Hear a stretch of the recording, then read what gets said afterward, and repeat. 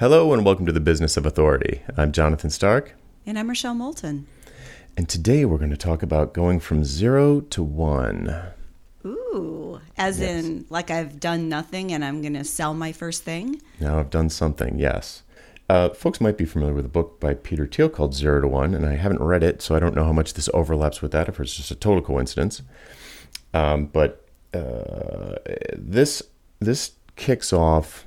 episode kicks off from an interview I did yesterday for Ditching Hourly with Carl Richards. You're familiar with Carl Richards, right? Well, I am, yeah. Yeah, the sketch guy, and he did a column in the New York Times for 10 years where you would, with just a Sharpie on a square of paper, would do this sort of encapsulate some sort of sometimes a high-minded, it's complicated concept in a very simple way. And, he would write about that and, did that for a long time. He wrote a book called The Behavior Gap. And he's got a new book out that has an incredibly novel, pun intended, pricing strategy. So I had him on to talk about that. But one thing that came up in the interview was he told a story about an illustrator who he knows, who's young, 20 something, and he just asking for advice, like how do I sell my art? And so he showed it to Carl, and it was like he did like these sort of really intricate, cool sketches of zombies, I guess. And Carl was like, that would look really cool on a skateboard. So why don't you go out and buy a blank deck and do it up, and then put it online for $50 and see if anybody buys it. Yeah. And I immediately started laughing because I knew exactly from talking to hundreds of people that terrified the kid. The idea of putting a price tag on something that intimate and putting it out for the world to see, his art, and setting yourself up for rejection, setting yourself up for people, just like the raging tide of imposter syndrome, even at such a low price. I mean, that's really low price. A skateboard probably cost almost that much. But just to go from having never priced and sold anything, or at least, something important, not like a used car, but like having never priced and sold really any of his art, to selling the very first one. Like, can you imagine if the kid could make himself do that? And he hasn't done it. He has not done it yet. To do that, put it up there, and then it sells like immediately. Can you imagine? Can you imagine? Yeah. It would change his whole perspective. Right. It would be mind blowing. It would be like life altering. So here's the thing. What do you think he'd sell the second one for?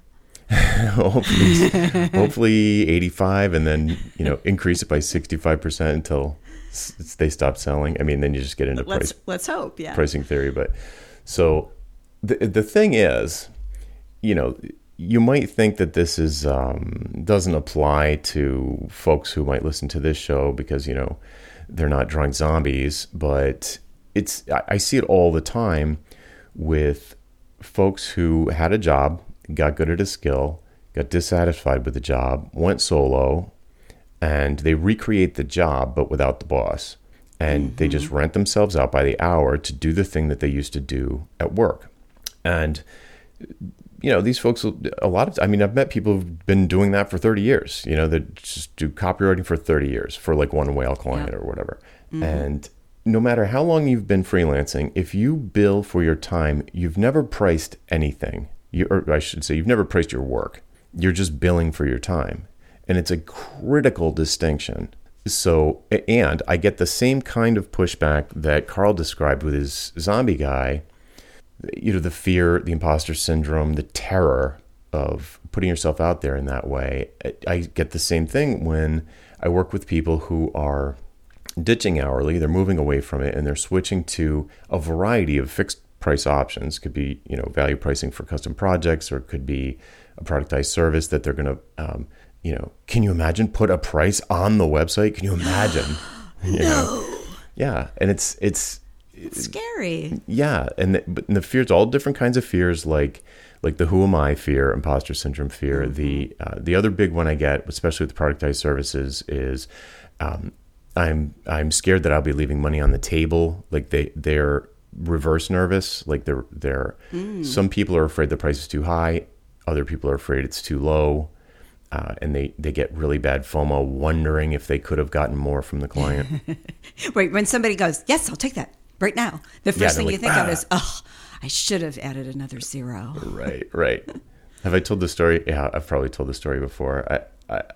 I was aware of a sales guy who would routinely send out proposals with an extra zero, and if the client gasped, he's like, "Oh, it's a typo."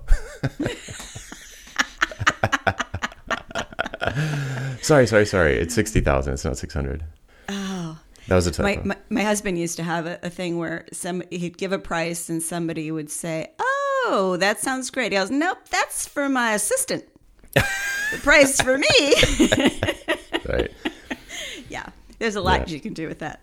Yeah. So, barring potentially, I'm not going to say unethical behavior, but the funny thing about the hourly billers not wanting to put a price on the website for a variety of reasons. The funny thing about it is it's just like sort of like the call to action on the entire website is like, click here to chat, and you submit a form and set up a phone call. And the funny thing about not putting a price on your website is that you're setting yourself up to have to do more of stuff that you can't stand, which is doing sales and negotiating a contract. Yes. We were talking before, I was looking for an editor, and I had two. I didn't know them. They came through a social media channel that I was in, and they sent me private notes and said, "Hey, I'm an editor. I do this kind of work. Shall we talk?" Mm-hmm. And my reaction was, no. Because I don't know who you are. You haven't given me a website. I'm not going to go try to find it because you have a name that sounds like everybody else. No, we're not going to talk. But from their perspective, if they'd had the website, if they'd had a price, I could have looked and had some idea of order of magnitude. And I would have a way of knowing from their credentials and their stories how good they were. Like if it's full of typos, it's probably not a great editor. Right? Imagine that. But yeah, I think we can do ourselves a lot of disservice by not putting more information available. Right. And look what they're saying with that approach too. They're saying that their time is not that valuable. Right? If they were amazing and in high demand, they wouldn't be saying, "Oh, let's jump on a call." Oh, yeah, because the editor that I'm hiring is not that available. Yeah. Right. Yeah. Right. And by having just to further the point, by them wanting to jump on a phone call, because in their minds they're like, well, I don't want to say too much on my website because I know if I can just get talking to someone, I can convince them, or I can perhaps persuade them to go with me, or I can lower my price, or we can because they're desperate. So, and I'm not saying that these people are definitely desperate, but it can come across like that. And if you're not really good at a sales interview and the why conversation and negotiating, why would you even want to talk to all these people who could have known from your website instantly that you're not a great fit? And so now you don't have to try and persuade someone who's definitely not going to be persuaded that you are a good fit. I also think you are more likely to get the desperate buyers than presumably the non-desperate ones that you really want. Yeah, you're going to get... On the buyer's side, their time's valuable too. And who's going to want to sit through 3 conversations with 3 unknowns to figure out what they're going to do? Right. And it changes from thing to thing. Like it changes... so the importance... Well, there's so many things going on here. So the importance to you of getting an editor for the book is at a level, and it's not a high risk bet the business investment, right? No. For you, no, it's just not that. It's important. It's important. It's very important to me, but it's not high risk. No. Right. It's relatively low risk. So the idea that someone was going to engage, that someone would expect you to engage in a sort of time-consuming, painstaking, high-attention search is it's just unrealistic. Like who out there has some kind of a book project that's so important, so maybe like I don't know, like Michelle Obama's book, like the publisher's going to get the best editor in the world to make sure that it's just perfect, like that's a different story, right? This is like this is not that situation. So it's kind of like, it's just a complete mismatch from the seller side. They're just completely disconnected from the reality of the situation. And like you said, they're going to end up getting price buyers. So if they get someone on the phone that's a better negotiator, which is highly likely, they're just going to get chiseled down to, a point where they feel like they're being taken advantage of and say yes anyway. And then it's a bad relationship. It's like, just put a price on your website and you'll automatically attract the right kind of people for you. It would save everyone time. You wouldn't have to negotiate. You wouldn't have to do really much selling at all.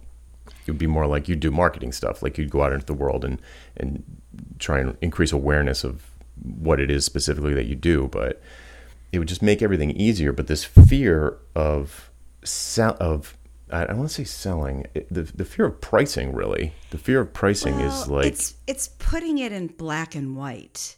And there's also an ego thing here, and maybe not like if you're just starting your business, but a lot of clients I work with have been doing this a while, and they've never put prices on their website because their audience is Fortune 500, functional heads, and it's sort of not done to put your price on your website. But when you start to think about productized services, you absolutely want to have that price up there.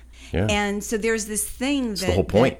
Yeah, but there's a thing that a lot of people go through with. It's really scary, even though it's not technically 0 to 1. It's that first time that you've actually put a price on your website. And usually the people that are doing that, they could be real veterans. They might have been doing this for 20 years. Mm-hmm. Yeah. And they've never put a price on their website. And then all of a sudden it's like, all right, I'm going to put it out there. There is all sorts of things coming up, including imposter syndrome. Right. Yeah. So the imposter syndrome angle is like, you imagine that no one would ever, that you'll be ridiculed by your peers for charging $10,000 for a WordPress site. That's highway robbery. That's, that's unethical. That's, who do you think you are? This happens. Yeah. Like I've seen. I know it does. Like I'm like, who cares what they think? But right, it's not imaginary. Happens. Yep. Yeah. No, I agree. But you got to just be like, whatever. It's not for you. And so that's kind of one side. And the especially if you are. Well, I was going to say, I guess everybody. Yeah, never mind. I was going to go down like an art path, but I don't think that applies as much here. So. The flip side is the leaving money on the table. It's like, well, what if I could have gotten more from them? And it's like, well, maybe you could. That is the downside of a productized service, is you can leave money on the table, but it boils down to whether or not you want to become amazing at sales and negotiation. Like if you like doing sales and you like, like on the phone or in-person sales, and you like negotiating a contract and kind of that wheeling and dealing feeling, then just do that. But I don't know 5 people.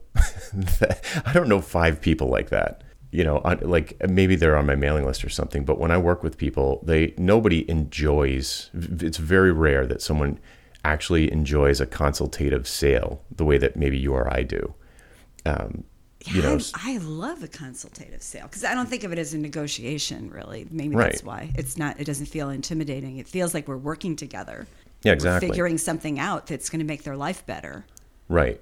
Yeah. Most people, I think, view sales in the kind of classic used car kind of pushy, persuasive, like, oh, I have to be a dominant personality and I'm not normally like that. So I just feel fake the whole time.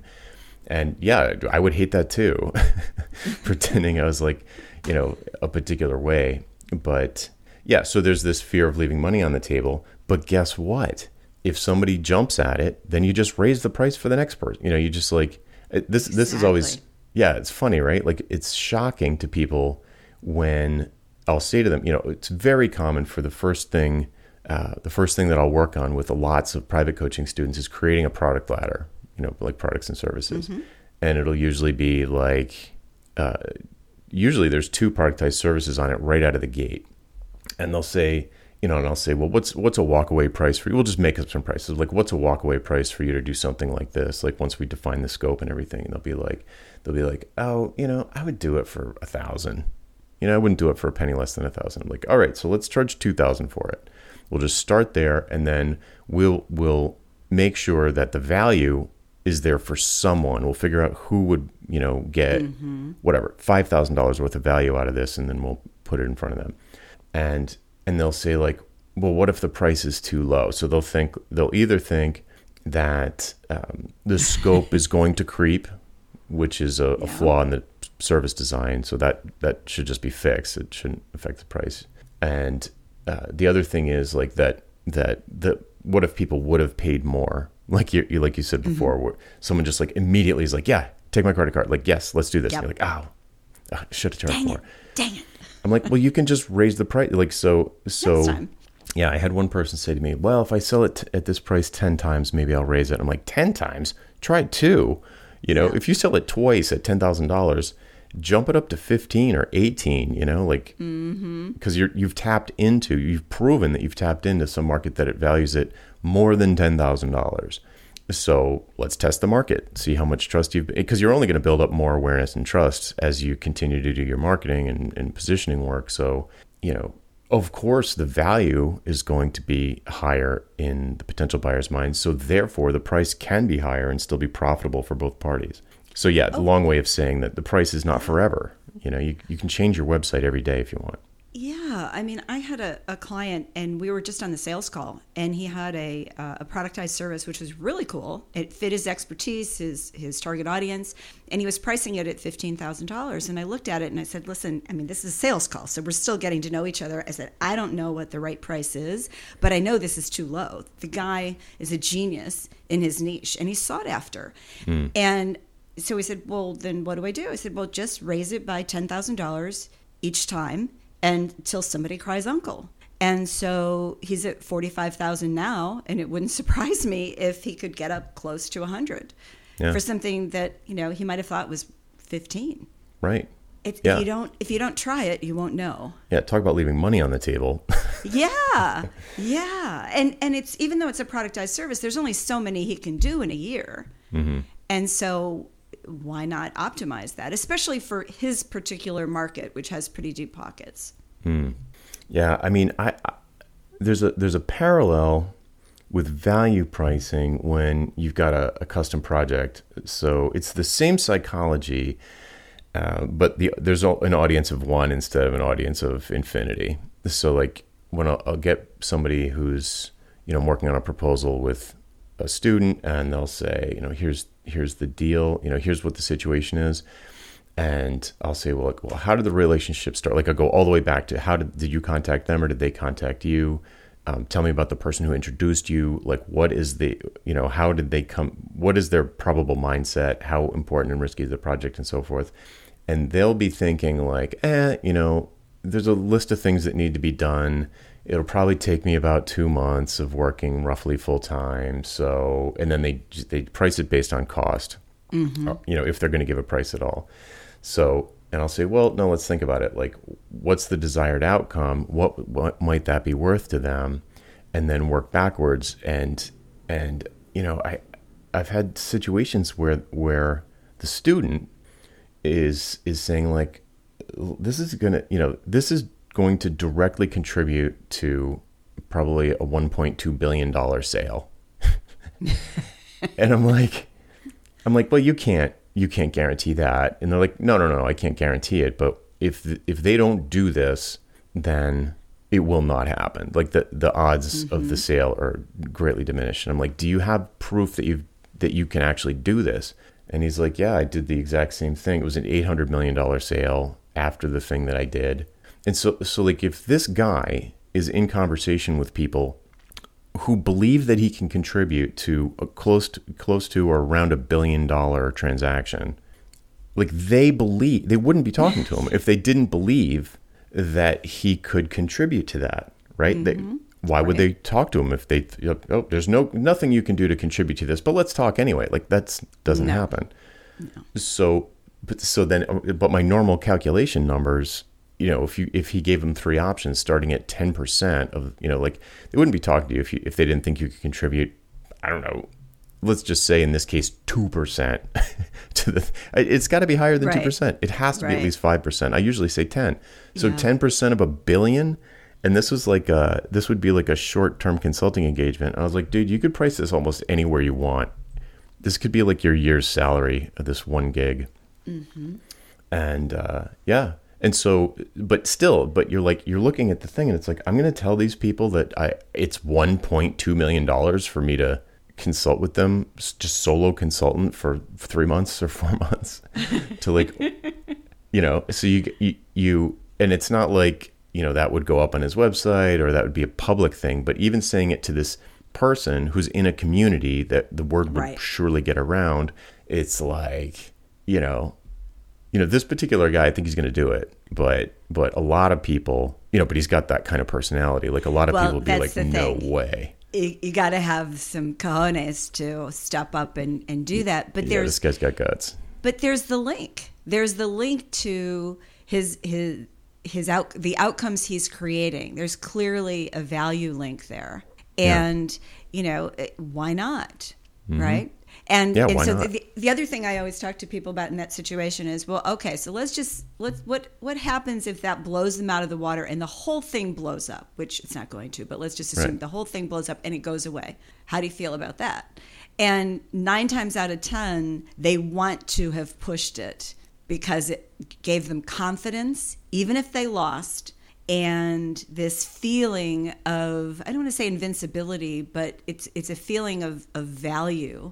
I almost used the word worth, but I won't use that. That it's this it's this mindset of a business owner versus the mindset of an employee. It's a very different thing. Yeah, and the thing that the thing that contributes to that feeling of buy, don't care. Like there's indifference. It's almost indifference.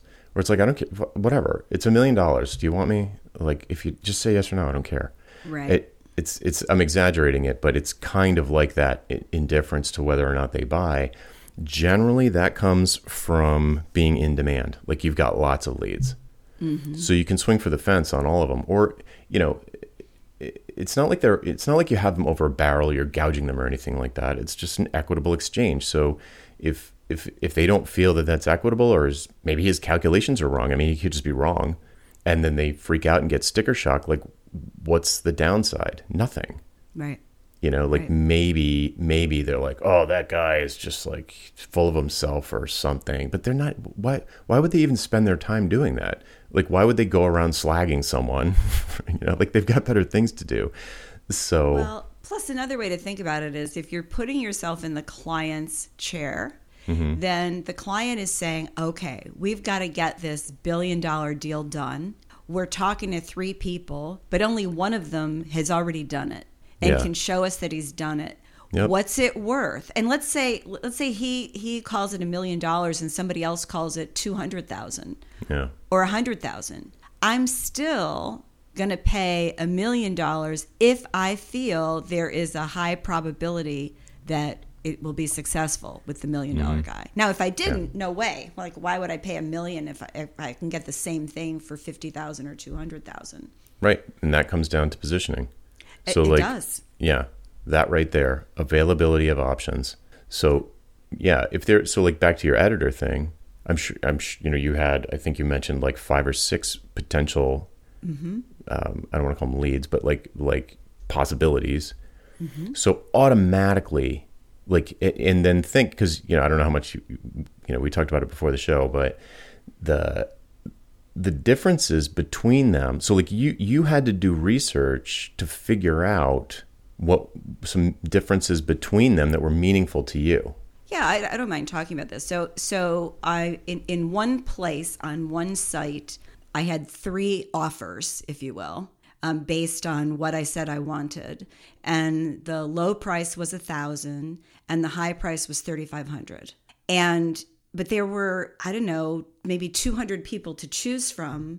and I was allowed to send it out to 5. So I had to find 5 people. And to find those 5 people, I had to sift through a lot of their portfolio stuff because I wanted to see who had the style that I was looking for and who was familiar with, my style of book. So that took a little while. But then when it was narrowed down to 3, I was very clear on the distinctions between the 3 by the time I got to that point, because then they were involved. So we were communicating. It was all virtual, but we were communicating. So I had a sense of how I felt about the 3,500, how I felt about the 1,000, and how I felt about the one in the middle. So, okay. So just to play this game, if you saw someone that was $500 or $100, would they have even been a consideration? No. Why didn't you? Because I knew the going rate was a minimum of $600 for anybody with any kind of experience. That was like the bare bones minimum. Did you even really look at anyone? Did you vet any of the $600 ones? No. Yeah, because it's just too cheap. You're like, they're obviously not that great. Yeah. Or I wanted somebody with experience who knew what they were doing, and nobody with that would charge $600. Right. And you so now, wouldn't. Right. And so at the high end, 3,500, which is more than triple 1,000. Mm-hmm. So you knew gut instinct roughly what it's worth to you, the value of getting someone good is to you. It wasn't 5,000. It wasn't 10,000. Like it's not that high. So you know that your gut can tell you it's in this range. If it's less than 1,000, I'm not going to waste my time. But it's not worth much more than 3,500, 4,000. It's starting to push I don't care how good they are. I just don't want to spend that much. So, yeah, it's more that they could actually produce more value for me, but I have to bet on the come, if you will. Mm-hmm. And so I wasn't going to spend more than, I kind of figured like 5 on the top end for my whole budget with everything. So I didn't want to spend all that on editorial. Right. Yeah. So there you go. So you're looking at the prices, and the price is a huge signal. It was the first thing you used probably to kind of filter down to a list of people, and then it was like, okay, now which one of these is going to be the best fit for me, and is there a meaningful difference between somebody who's closer to 1,000 and someone who's closer to the 3,000? Is there a meaningful difference? And then if you look and you're like, no, there's no real meaningful difference, or in fact there is a meaningful difference, but it's at the lower end of the scale, like a personality fit at the lower end of the pricing scale. And I mean, that's how buyers do it. Like buyers, they've generally got a rough idea, not even a clear idea, but just like a gut instinct idea on what the whole thing is worth to them. It's very hard for them to articulate that.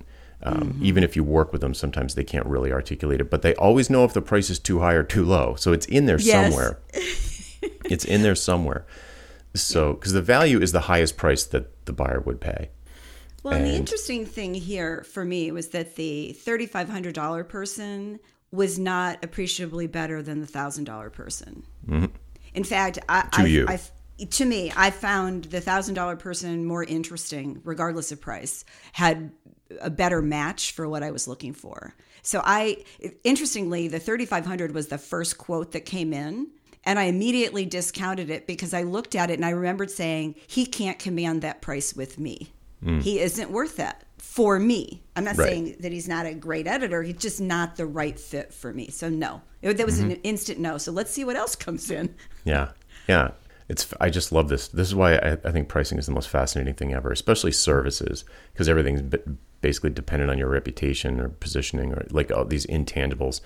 So I totally love it. But the point is, to get back to the pricing of the $1 million job or the $1 billion job, it's like if there are a lot of options, then the buyer is going to sift through them like we just did with your editors. Mm-hmm. So you can't kind of just name your price and expect, like, if they can't tell the difference between you and someone else, of course they're going to go with the lower one. So it's your job to be different. And if you know you're different, if you know you're the one and only, if you are whatever, the DIY video guy or the ditching hourly guy or whatever, then it's like, then people are like, they're not looking at other options. There are no other options. There's just one, and it's you. So then it's a question of like, right. Yes. And that's exactly what happened with me, by the way. We didn't talk about that. But the middle option, price-wise, was the person I most wanted going into it. The person I just felt like we would click and had the right background and experience. But I thought that person would be the highest bidder. Yeah, so they left money on the table. Yes. Well, I don't know what the top end would have been, but I did expect it to be more. I was pleasantly surprised that it wasn't. But yeah. So here's I guess this, I'm trying to decide if this is relevant to the episode. I guess it is, because we're talking about going from not pricing to pricing, to like never having priced and just billed or worked internally and had a salary, to actually pricing, putting a price out there. The money that editor, air quotes, left on the table is Rochelle's profit. That is the feeling that's the margin that the buyer gets. So in other words, you would have paid more, but you didn't have to. So that creates a positive feeling for you. So like, yes. And it also lowers the bar a little bit for what she has to deliver. I think you said it was a she. So if she was at the highest end of your range, like she's 5,000 is the one you like the most, you'd probably be, like most people, would be trying to stressed out and like, oh, this better be good, because there's no margin for you. There's no profit for you. So it becomes riskier. So leaving that money on the table, air quotes, creates a much better relationship between the two parties. Like the client and the editor in this case can be more relaxed because there's wiggle room for the buyer. Usually just the seller thinks about this. Usually the seller's like, oh, well, I need to price it higher than I would actually, air quotes, do it for, because the scope might creep or something like that, or it might be harder than I think. That's the seller's wiggle room. You want both parties to have wiggle room, and that's the leaving the money on the table. If you're pricing right, you're always leaving money on the table, some money, because that's the profit for the buyer.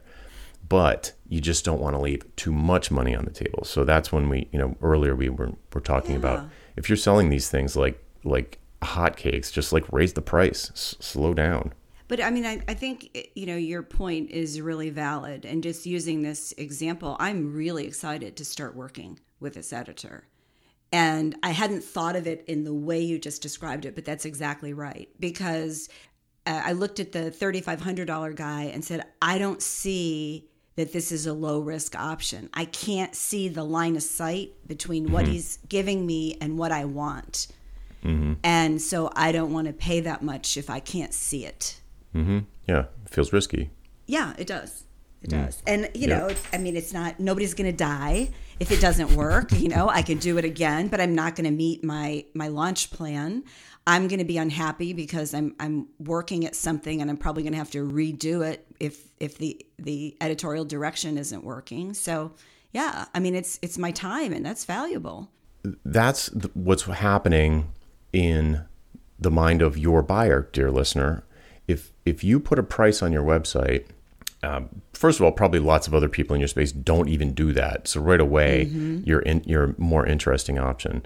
And if it's within that range, if it's higher than what, let's say, if it's high enough to appear quality, the kind of quality they're looking for, and it's low enough to be less than what the benefit of the engagement would be worth to them, then you're skipping over all of these issues that can come up in a sales process and a negotiation, and you could just sort of attract, I almost said higher quality, but like better fit clients right away.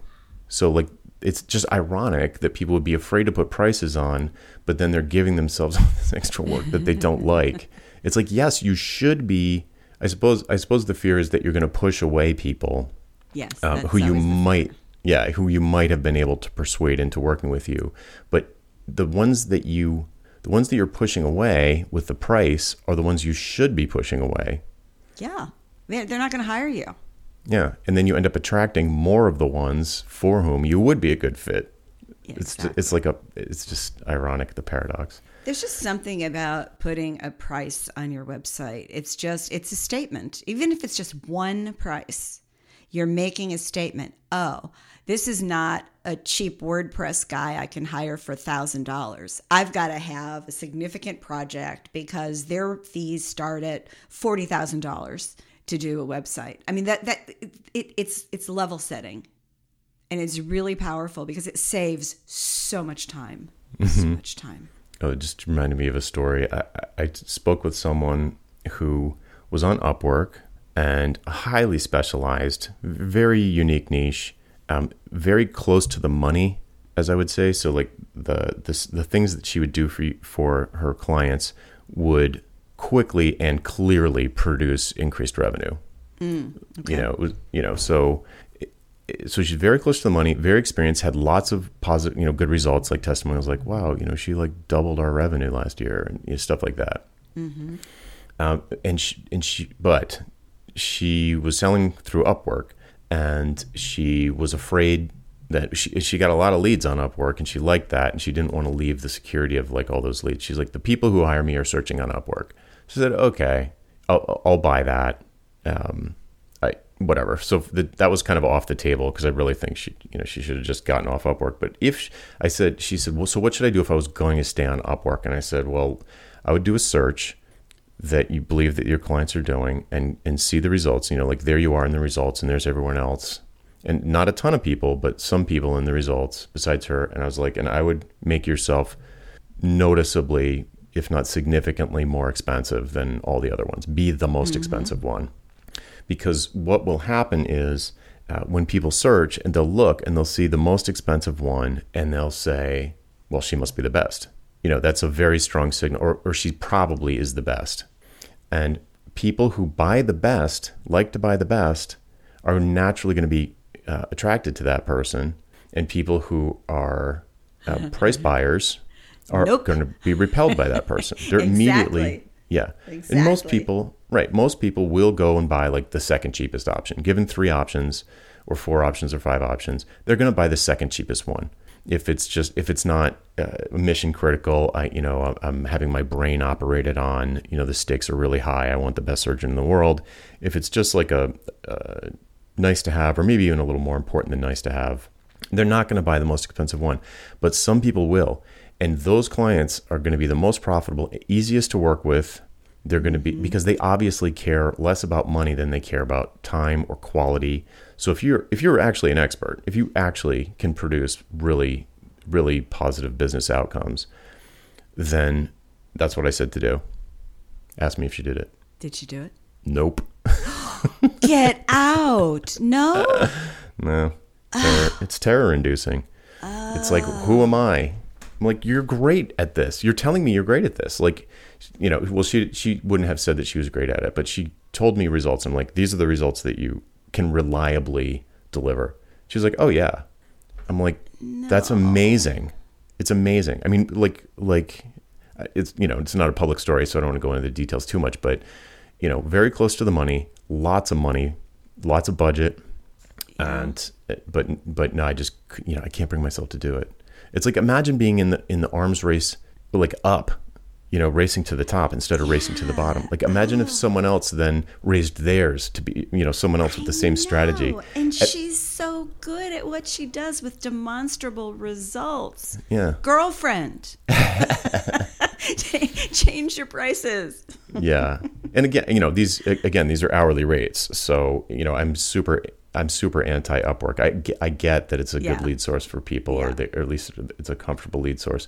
But I was like, be the most expensive looking one, and who even knows if you would ultimately be the most expensive, because when you're good, you're usually fast also. So, who knows if it would ultimately be more expensive to hire her or not, even at the highest price point. So I don't think she Yes. Right? Yep. Absolutely. Yeah. So it's a little bit apples and oranges, but still putting a public price, dollar signs, on your profile or in your on your skateboard or on your book or wherever, it's super powerful at attracting the right kind of clients and repelling people who would probably just be tire kickers and waste your time. Well, I think there's a process. You start and you have to keep experimenting And for some reason, I keep thinking of my friend's daughter who's in high school and is pretty artistic. And she started painting jeans. So she would go to like Goodwill and get jeans really cheap, and she would paint things on them. And her friends at school loved them. So she started selling them. Nice. And I want to say they were $40 or $50, something like that. So, and she did one for her mom, like as a freebie. And then her mom got some, I think, Vans and said, gee, honey, would you do these shoes for me? And I'm sort of thinking maybe something like this. And she said, yeah, I'll do that. And so mom said, so like $40 or whatever the going rate was. And she said, you know, Mom, I'm really thinking this is a little bit more complicated. I think it's going to be 60. And I thought, oh my God, that's the kind of mindset. And I love it that she's, 16, 17, thinking that way already. But that's the kind of mindset that we have to think about, is how are we providing value, and how does our client or customer perceive that value? Mm-hmm. Yeah, totally. So there's so many places we could go here, like what the market will bear. We could do a whole. Oh, that's like a series of episodes. But. Yeah. So let's kind of put a bow on it and say, for anyone in the audience who doesn't have a price on their website, like there's not a price on there, think about ask yourself, do I really like having these sales calls? Do I feel like I'm good at it? If I'm not good at it, do I really want to get better at it? And if you don't, when you're honest with yourself, if you really don't want to get better at it, and you don't feel like you're that great at it, then, maybe it's, surely you could come up with some kind of productized service to try. Yeah, one thing. Yeah, go from 0 productized services to 1. That's honestly the easiest way to put a price on your website. The second easiest is some kind of product, but making a product is for sure an undertaking. Mm-hmm. That you can put a paid call on your site in half an hour. You just hook up Calendly and attach it to Stripe and say 45-minute strategy call, $500. Boom, done. And just the effect of that, then you can build up and down from there. You could build, whatever. We've done shows about productized services before. Yeah. But just one thing to start is a great way to start to change your mindset about this. Yeah. Yeah. And the first time when that skateboard sells, you're going to be through the roof. Oh, yeah. No I just picture him going, oh, my God, look at all this money. And whoever got the skateboard is probably going to be thrilled that they got that for $50. Well, with Carl Richards going around talking about it, it's going to sell in a heartbeat. Like, I want to buy it. I don't even skateboard. At the very least, he needs like an Etsy page, but I'd rather have him have his own website and develop that. But it's got to start somewhere. Just get it up there. Yeah. Yeah. So same goes for you, dear listener. If you don't have any prices on your website, it's time to go from 0 to 1. To 1. Cool. All right. That's it for this week. I'm Jonathan Stark. And I'm Rochelle Moulton. And we hope you join us again next time for the Business of Authority. Bye. Bye-bye.